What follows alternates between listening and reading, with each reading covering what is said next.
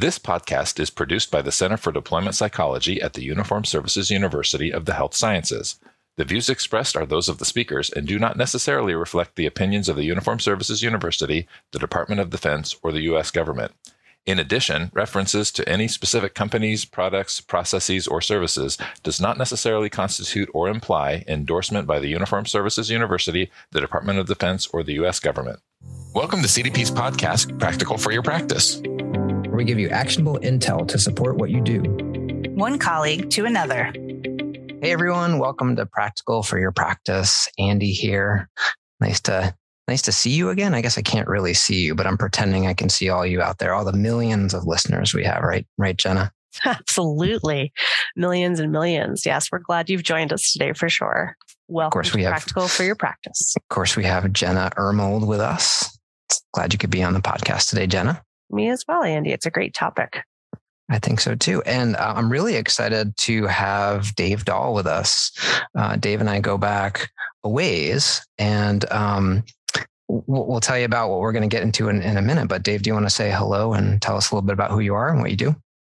Yeah. Hi, everybody. First of all, thank you for having me on your podcast. It's a real honor, to be a part of this. Sure. My name is Dave Dahl, and I practice clinical social work and psychotherapy, primarily with veterans at a residential unit for trauma, SMI, or severe mental illness, and mood disorders. Is pretty much mostly what we see there. My practice is starting to branch out beyond that. Starting to work with some local police departments on trauma and how to cope with trauma and kind of navigate that on the job and in their personal lives. As far as my background, I need to say that I have limited clinical experience. I think I am new as a social worker. I graduated last year and was just licensed dependently last summer. Thank you. Thank you. So I am definitely new to the clinical practice, the technical side of things. That is for sure. I feel I'm not so new to the subject of moral injury and post-traumatic growth in my personal life and some of my other previous places of work. So I am a Marine veteran, and I served quite a while ago in the mid 90s. I served, and I was on a ship that was part of the whole Bosnian War thing that was going on in 95. And in addition to that, after that, went through some tough times and had to find a way to recover. And now I'm a person in recovery. And during that time, I became an educator for disadvantaged and adjudicated youth. So I worked a lot with a lot of trauma there and a lot of moral injury as well. And I am now a Zen Buddhist priest, a social worker, a person in recovery, and a father and a husband. You have such a rich history and such a fascinating journey. There's so many parts of your history and the things you just mentioned that I'd love to hear more about. And certainly we've talked about you and I before. And when we were talking about this podcast, we kind of struggled a little bit, you and I, figuring out what were going to be the main topics to talk about. And we were just joking right before we started recording here that we probably have got about 6 hours worth, at least, of potential topics. I know. But I thought maybe a place for us to center our discussion might be on, you mentioned moral injury and also moral growth. And what's I think really unique and interesting about you as a guest is you've gone through this process from the other side. So now you're, sort of on the clinical side, but you've gone through this process as, someone who is in recovery. And so, what I'm interested in maybe starting this discussion with is when it comes to the term moral injury, what does that mean to you? Well, I think there's three things I'd like to say about that. There's a couple definitions that I've found that I really appreciate. I'd like to share because I think they kind of broaden what I often hear people associate moral injury as. I kind of see it sometimes is maybe a broader concept than some people that I've interacted with about it. So I've got one. It's a Litz et al. Quote: "The profound psychological distress which results from action or the lack of action which violates one's moral ethical code." Hmm. I appreciate that one too, because it includes the lack of action, right? That sense of powerlessness that people can feel in certain situations that can cause moral injury. The other one is a Dresser quote: "Disruption in an individual's confidence and expectations about one's own or others' motivation or capacity to behave in a just and ethical manner." What I really appreciate about that quote is it reminds me of what I experienced as a veteran and what I see in so many of my veterans that are back here in the world, right? So we have, questioned everybody else's capacity to act in an ethical manner because of our experience. So if I were to describe moral injury in my own words and more in the way that I may have experienced it, I would describe it as someone who grew up kind of suspicious of the way things work in the world anyway, just a little suspicious, and then join the Marines, go overseas, get exposure to a very serious situation over in Bosnia, where it was a NATO peacekeeping mission, if you could call it that, but it involved extensive air campaigns, and so to see some of that devastation and to actually, like a month after a lot of that stuff happened, go on liberty in Trieste, Italy, which is not far from the border of that whole region, and see children that were refugees saying that their parents, were killed by bombs, and believing that, that was our ship, that was our unit that was over there doing that. What it kind of did was the experience is kind of like somebody pulled the curtains back on reality and said, okay, this is what the world's really about. It's a terrible, shitty, scary, evil place. This is what it looks like behind the curtain that we may have drawn in front of us back in the safety of our own homes back in the US. So that's just kind of my personal take on the concept of how I experienced it. I sincerely appreciate your generosity in sharing that experience. And I think it really does highlight both of those definitions that you mentioned. And it reminds me a lot of, I'm not sure you're familiar with Claude Anshin Thomas. He's actually a Zen Buddhist monk, and he's wrote a book called, I'm going to forget the name of it now. At Hell's Gate. He was a door gunner in Vietnam.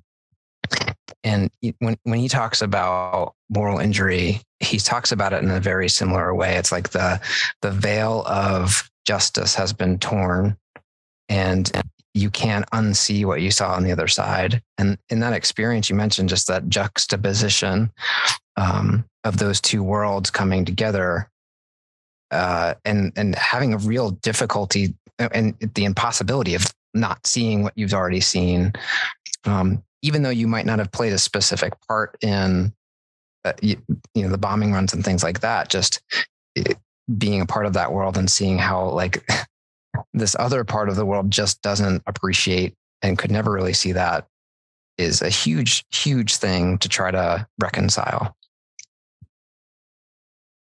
Yeah, go ahead, please.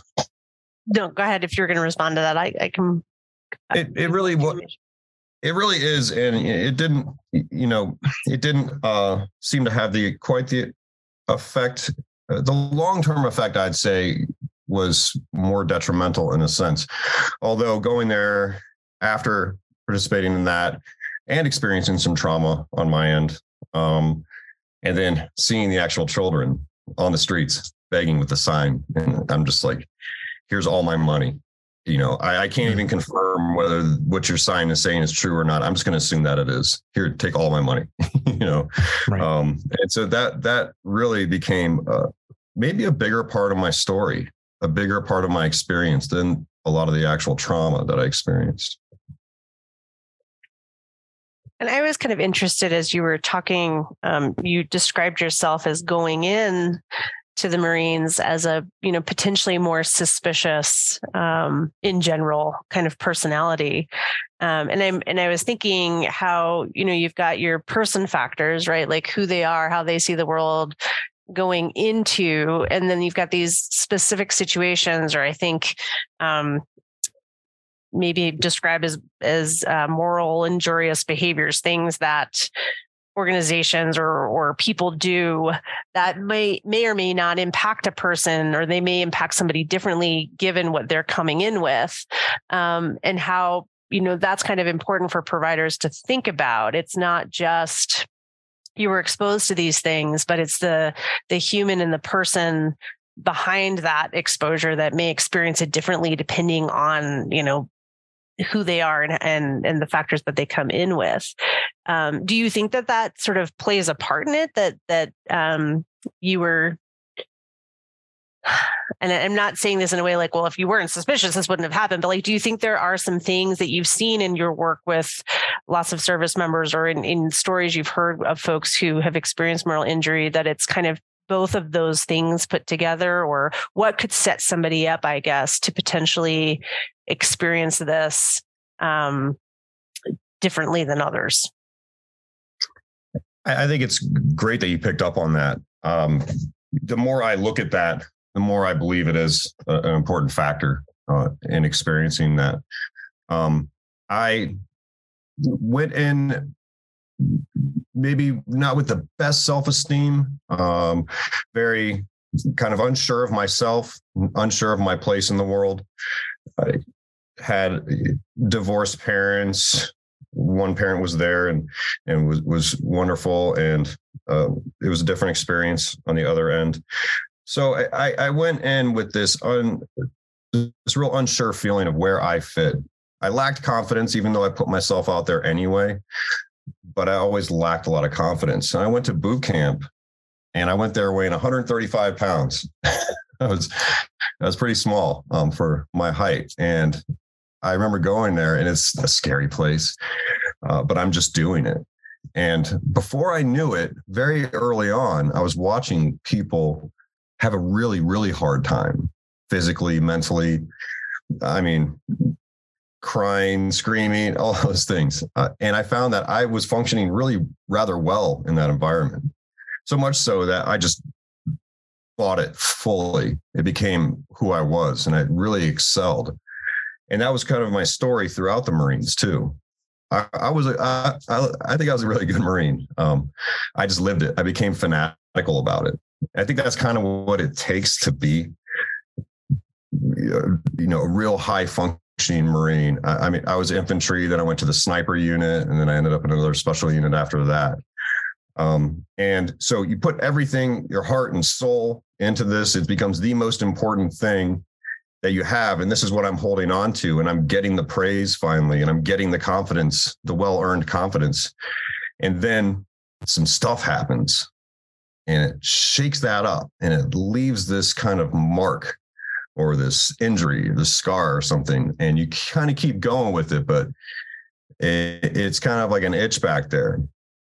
You can feel it, and something's up, but you just keep going because this is what I'm good at. And later on, when I got out, that's when the coping skills that I had developed in the Marines no longer applied in the civilian world. They're pretty much frowned upon. And that's when that kind of wound started opening up, I'd say.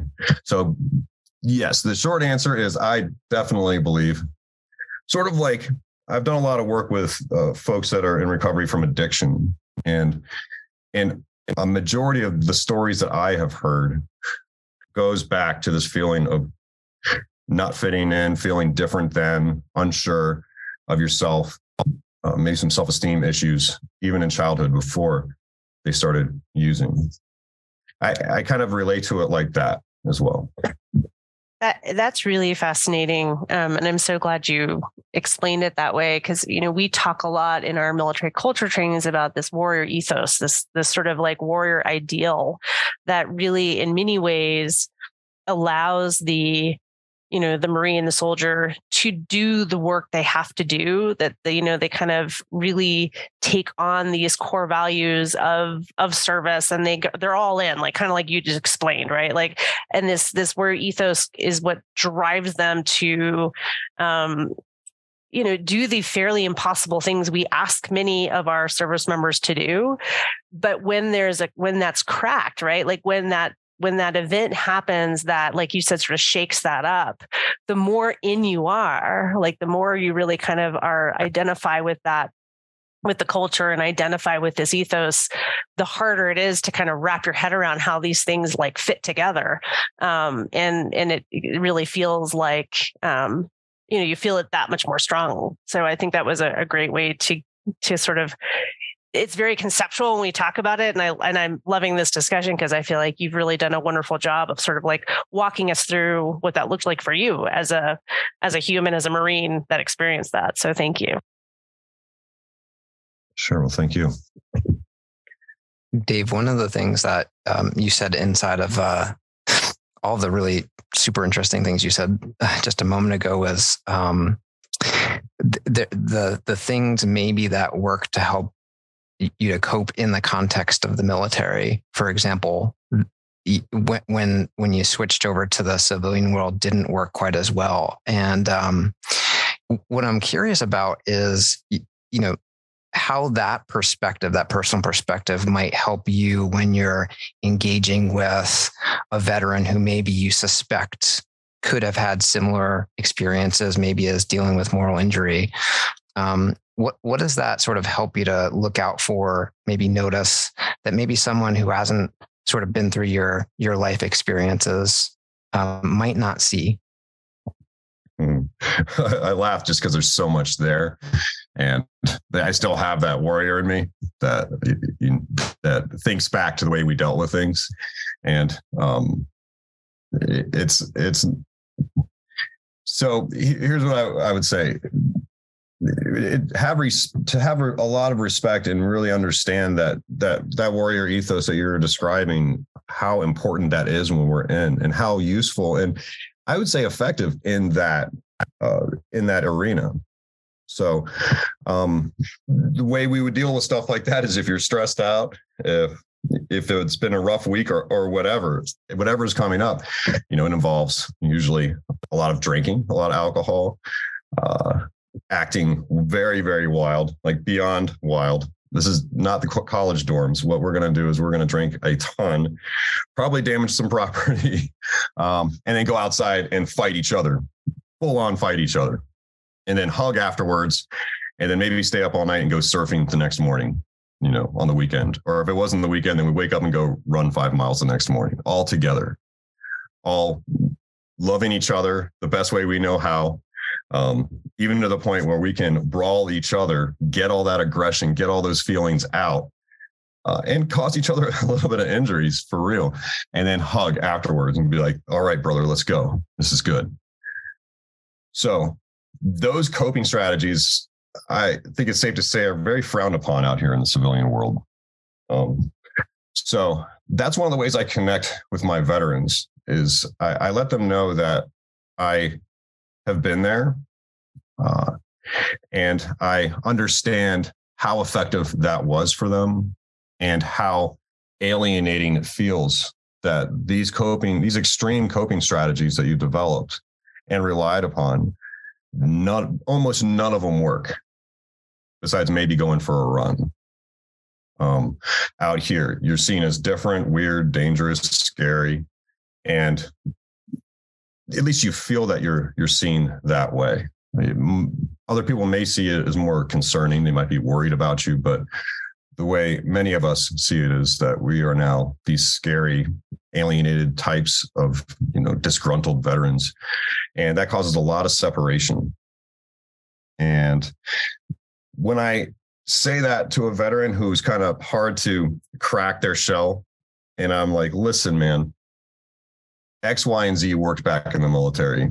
You fight your friend, do all that stuff, go hang out right afterwards. And then now that's not working. The response I usually get is, wow, you totally get it. And, Right. and one of them said, "I've got the coolest therapist ever, finally." And I'm like, okay, well, we're not working on that old stuff now. We're working on some new stuff. So let's charge forward. And then we kind of try to look forward instead of so much into that.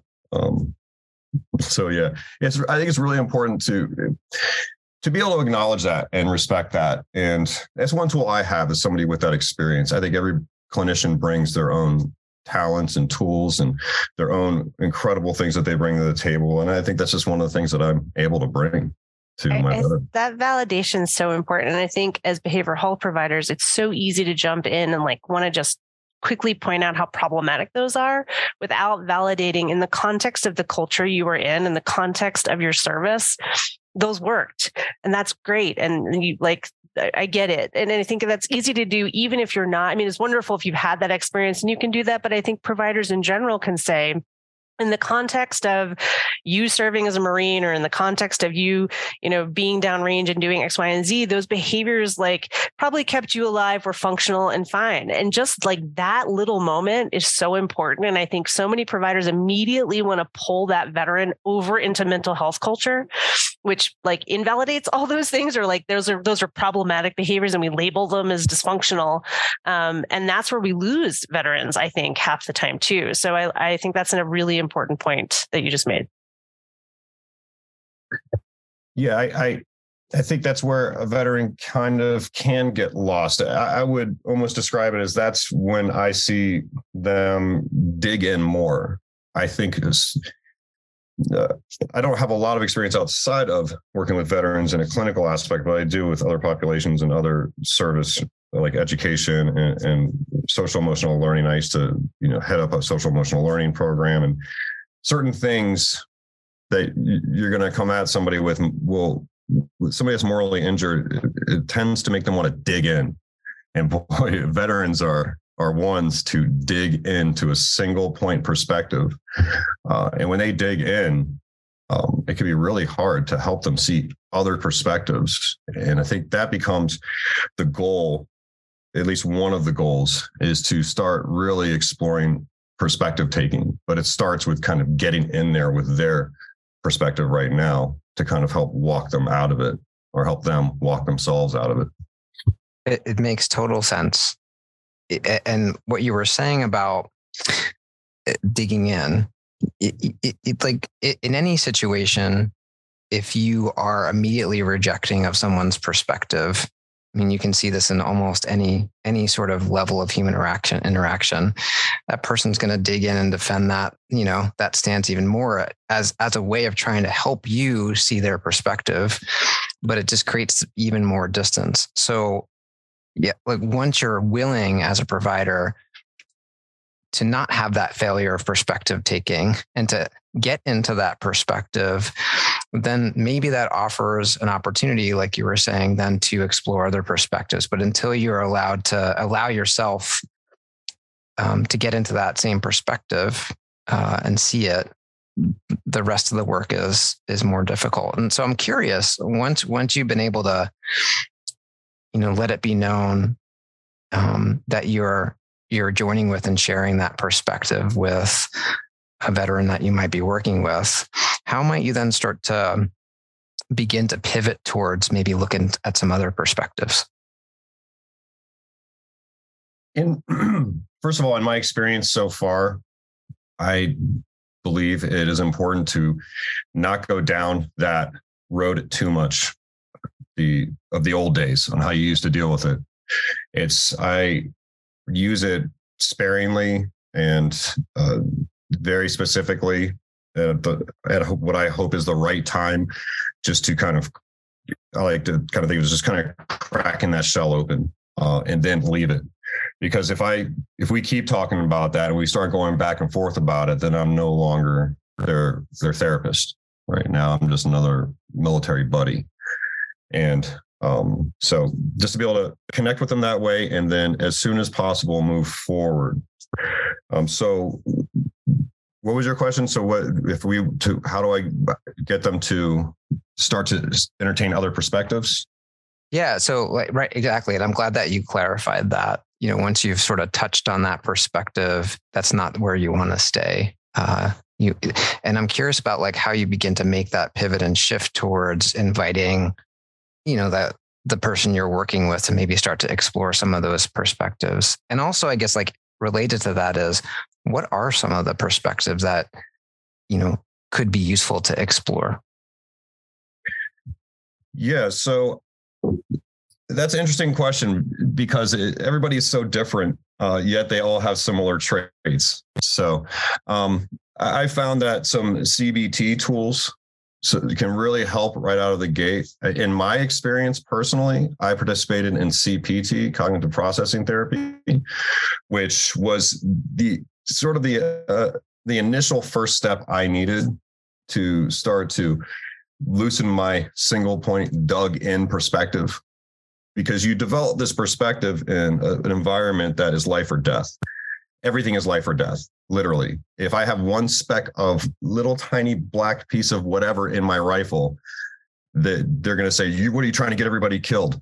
Right. So that's literally what they would say. So the smallest things are life and death. So you kind of get dug in with that. And regular things feel like life or death, whether that's going out in public, going to, say, a 12-step meeting, which was part of what I needed to learn how to do at the time. And so CPT really helped me do what CPT does, go into a situation and be able to assess it for safety and start to question myself and challenge myself to see if my kind of only believing that there's a threat happening or that the people sitting behind me are dangerous or I can't handle it. I start to explore their perspectives. Well, how do I know that there's a threat right now? And going down those challenging questions where you challenge yourself. So I think that's a really important way to begin to access that. In the bigger picture, I think it's more of an existential problem. It's more of a complete existential crisis, which is how you see and experience life in this world. And there's a whole bunch of stuff in between, I guess we could talk about too. So that's kind of like the initial thing that I think is important is, say, for example, just those little interactions. A veteran will come to me and I can tell they're all tense and we're in session and somebody didn't return the hello in the hallway to them. He said, hey, the other person didn't. Now it's, F that guy. I knew he hated me this whole time. And so just the basics with that. Okay, well, how do you know? Starting to use the cognitive behavioral model just to challenge those thoughts for accuracy, I think is a great place to start before. Let me rephrase that. I think it's a great place to start because that is what, in my experience, helped me, and I see it helping others be able to go out and explore whatever form of help that they need on their own. It empowers them.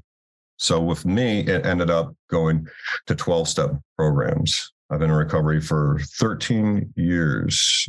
Congratulations. In a couple of days, it'll be 13 years, I believe. So, and then that turned into my Zen Buddhist practice, which I'll open it up right now. That might be a little bit. Well, Jenna's like, oh no, Zen Buddhism again. Don't get Andy started.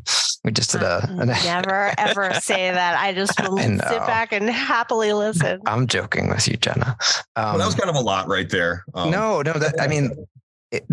One of the things that I just think is really fascinating about what you described as sort of one of the core features of CPT that you got from your experience, but also in the way that you think about it as being maybe a first step with helping veterans to make this pivot we've been talking about, is that it's really it's a perspective taking exercise. And I don't know if often CBT practitioners think about looking at unhelpful thoughts and maybe challenging them as perspective taking, but it absolutely is.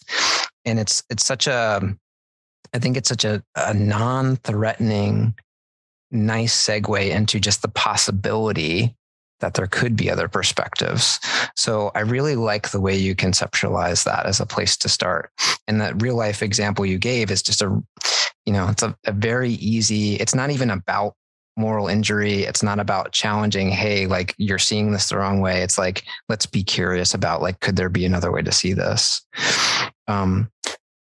The existential perspective I thought was really interesting. So when you start to help clients begin to look at that existential perspective, what might be like a first step, just even to entertain the possibility of like that question, why are we here? What is your life about? Like how might you start to just even gently introduce that perspective? Something that I've done this extensively also with my students, who most of my students, I do it with my veterans too, and I'm about to do it with the police departments as well. But I did it for like 12 years with students, and these adolescents were from the worst parts of Baltimore City or DC or even rural areas that were really disadvantaged. And these kids had trauma and moral injury, and some of it looks a lot like what our veterans, some of the symptoms our veterans are showing. So one thing that I found helpful for that is there's some mindfulness exercises that I do, and that involve being able to really watch your thoughts, not just let's sit here and watch our thoughts. I will have somebody start with the breathing, and of course, all the basic mindfulness, mind and body tools. But then we'll pick something far off in the distance, and I'll have them ask themselves, is that me? So it could be like a tree across a field. We're not visualizing that. We're actually looking at a real tree. We're outside or looking out a window, and ask, is that me? And maybe on another higher level of Zen Buddhist perspective, that is me, but not for this exercise, because we're trying to back into ourselves here. And so they decide that that's not me, because who is the one watching that tree? And we walk it back, find something a little closer. We walk it back and ask ourselves the same questions, end up looking at their feet or their legs. Is that me? Well, it kind of is, right? But if I didn't have my legs, would I still be me? Sure. We walk it back a couple more times until we close our eyes and let the thoughts come in and the thoughts leave. And we watch the thoughts and ask yourself, is that me? Well, if that's me, then who is the one watching the thinking? So right there, it's, I think in IFS, which I do internal family systems therapy as a client, they would call it self-energy.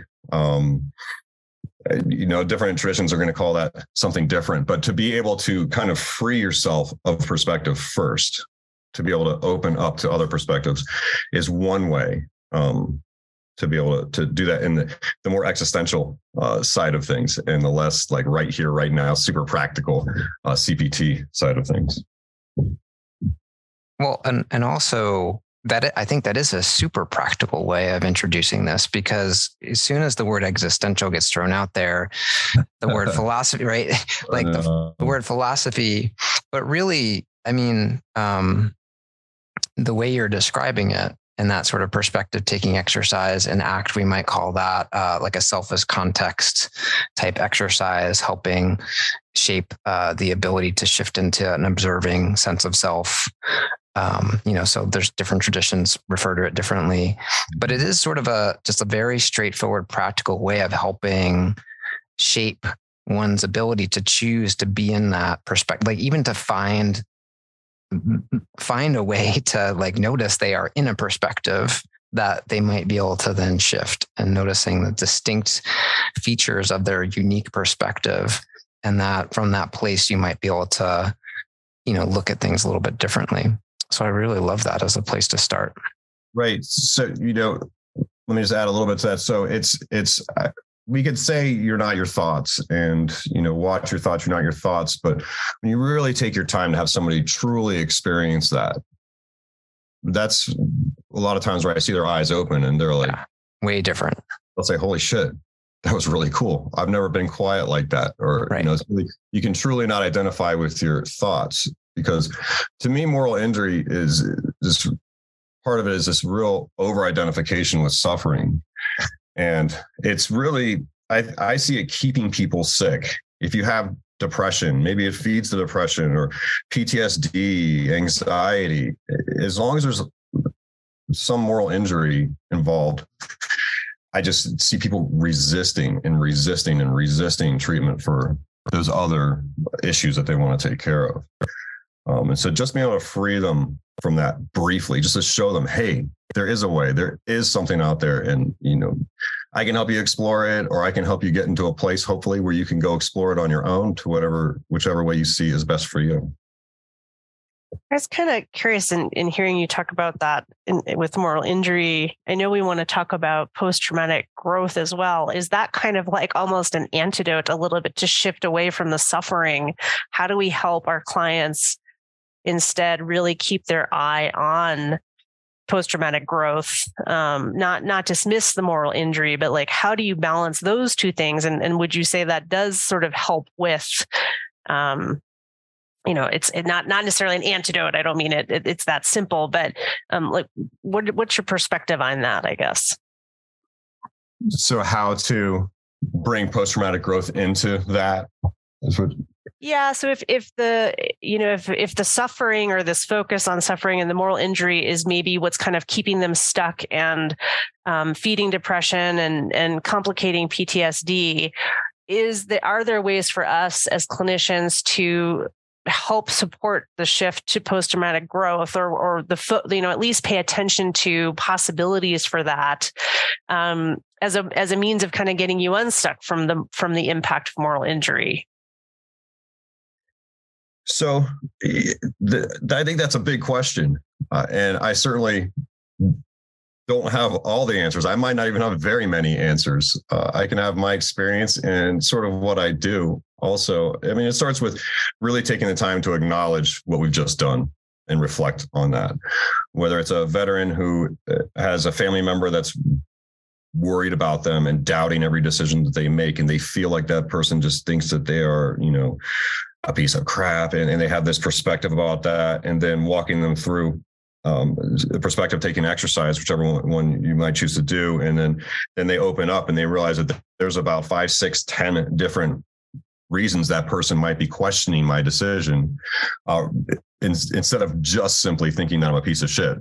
And then really taking the time to pause and acknowledge that. Like, do you see what we just did?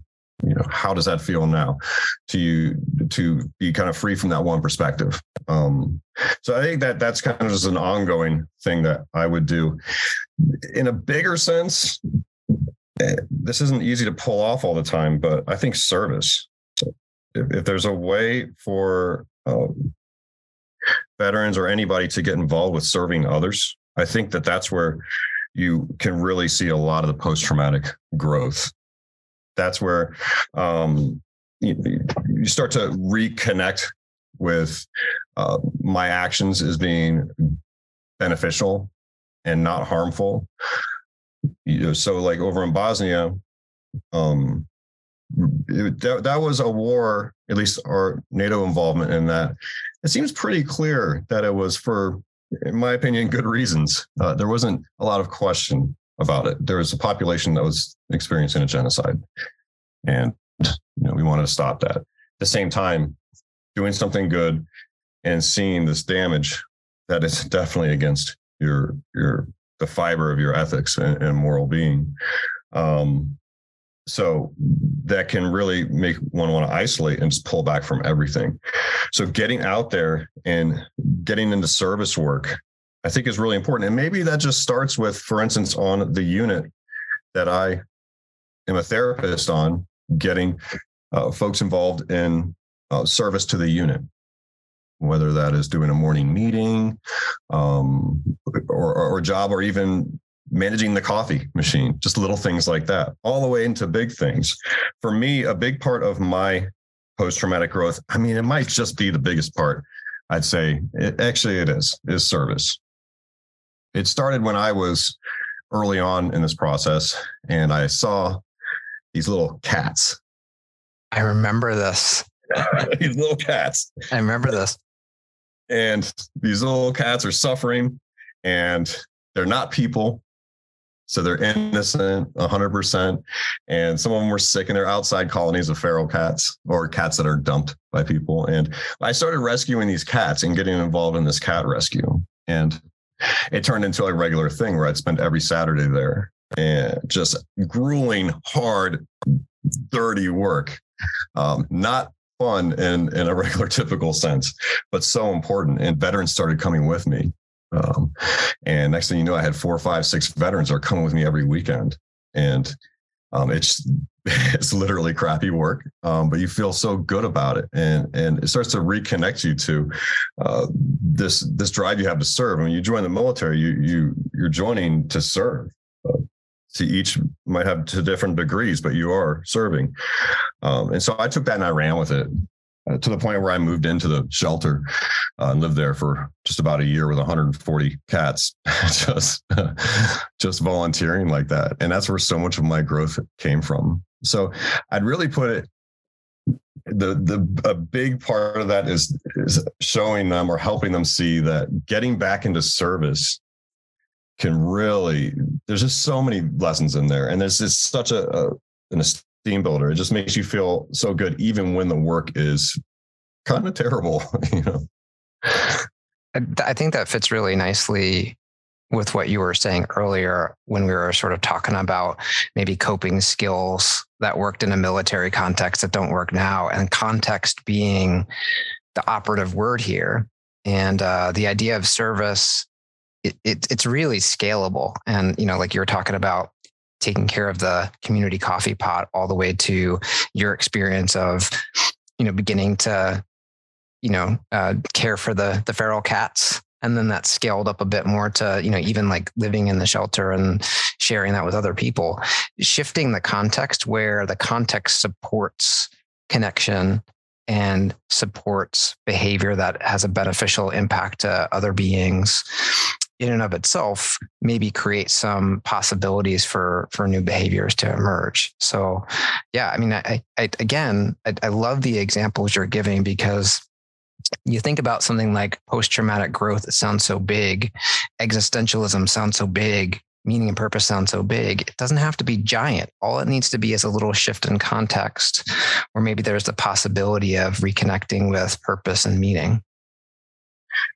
Yes, definitely. And in my reading, I forgot where I got this from, in my reading about post-traumatic growth, just because I fully experienced it, and I continue to. As a Zen Buddhist priest, I mean, my life is service. It just is. I kind of sometimes say it's like the mafia or something. Even if I try to get out, it just keeps pulling me back in. So I've just accepted that. I remember the comment you made to me after you became a priest, and I said, "Oh, congratulations, Dave." I don't know if you remember this, but you said, "I think of this more as a demotion than anything," which I thought was great, you know, because it's a service position. Right. So putting other people's practice and other people's space to learn meditation before mine, and making that my practice. So in my reading about post-traumatic growth, there's a few things that were mentioned. Self-forgiveness. I mean, what better way to get some self-forgiveness than going and doing service, self-worth, and corrective and repairing experiences. Especially in a service community, like a volunteer community, you're going to meet some of the most off-the-wall people, but you can't deny their heart. And I think that's so important for veterans or anybody with moral injuries to really reconnect with that sense of compassion and start to repair and kind of correct their view of what it means to serve, and that other people are doing this too. It's not, the world is not this terrible place, or even if it is, there's a whole other team of people out here, teams, plural, that are out here trying to correct it and make things better. And I think that's one of the most valuable things for any of us to experience. And now it's who I am. So I don't really subscribe to a meaning of life, but I think a purpose. Maybe the meaning. And if Zen if you can consider Zen my existential therapy. I don't really know much about the existential therapy. No, I don't know much about that stuff yet, but Zen has been my existential therapy. And it continues to give me a sense of purpose, where meaning, I don't need to wrestle with the meaning so much. I just kind of let that go. And I just do. And I know that if I'm serving, it's good. And that's it. And that's all you need. I mean, from the perspective of acceptance and commitment therapy, values-based behaviors that are intrinsically have purpose to you, and doing those things here and now is a life of meaning and purpose. And also, you were saying that the path of a Zen priest is your path. And I think the point is exactly that. Everybody's going to have a different one. And there's all sorts of different opportunities out there to reconnect with service and do things that have purpose to them. And so as we're getting near the end of our episode here, one of the things we always like to do, Dave, is ask our guests for just a couple of pieces of actionable intel, things that our clinicians who are listening might be able to, listen to, advice to take that might help them to move just a little bit further along down the road of, being competent in working with service members and veterans. So do you have a couple of pieces of actionable intel that our listeners might be able to take and use if they want to be even more effective in working with moral injury and helping clients pivot towards post-traumatic growth? Yeah, I think so. So one thing that we brought up, and I really appreciate, but I don't want to get out of here without reiterating that, is validation and genuine respect for military culture and the coping strategies that these folks are using in the military. Just maybe a constant reminder that we can always give ourselves for that, because it can be really difficult and challenging when you've got somebody who's just dug in and you just want to be like, come on, just do the thing, and you'll see that it's better. But really validating and understanding where they're coming from, it kind of goes without saying, but I think I remind myself of that as much as possible, and I find that helpful. Moral injury is not a fad. Please be open-minded to it. There is, I have picked up on, differing opinions, and that's great and everything like that. But I've actually heard, some people just totally discount it and seem very closed-minded to it. And I would just encourage to please give it a chance. Some of us have experienced it. I didn't know that the words moral injury was what I was experiencing until I went to grad school and I was doing a paper on trauma, and I just stumbled upon this and I was like, oh my goodness, here it is. This is me. Sure, I had PTSD. Sure, I had some trauma, but really, if I had to place anything on the suffering, if I had to choose one thing that really described it, it would have been this. This is what made it really hard to recover for so long. It's not limited to combat jobs. I think most people know that. But those veterans that didn't experience combat, there's plenty of opportunity for moral injury in the military without combat. In an intense environment like that, it is absolutely there.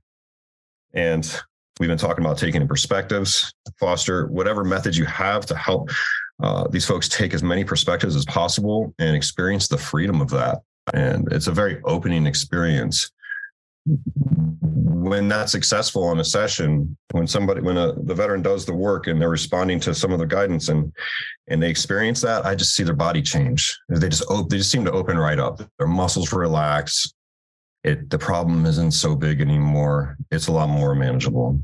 And, that daily functioning part where that sense of purpose and that sense of purpose as a service to others, I think you can't really go wrong with that as long as you don't overdo it. So I think that would be my actionable intel that I can think of right now. Oh man, so many good things. Validating military service, genuine respect to start with. Remembering moral injury is not a fad. This is a real thing that could be really important concept for veterans who are struggling to understand about what they're going through, help put it in perspective, and then working on that collaborative perspective taking and introducing it and then introducing opportunities or fostering opportunities for maybe clients to begin to explore service so they can reconnect with a sense of purpose. I think those are all really, really wonderful suggestions. So Dave, I sincerely appreciate your willingness to come on the podcast. I know it's a little cliche to say, but I want to thank you for your service, both as a veteran, but also in the work you're doing in your clinical work, and also your work as a Zen priest in your community there as well. So thanks so much for coming on the podcast. Thank you. And thank all of you for your service, and not only the service you do as clinicians and in your typical roles, but also for this podcast. Getting the word out there, I think, is so important, and just continuing the conversation. So thank you for that. Our pleasure. Well, thanks for listening to Practical for Your Practice. We'll see you next time, everybody. Thanks for listening to Practical for Your Practice. Please feel free to subscribe, rate, and join in on the conversation in the comments. Until next time.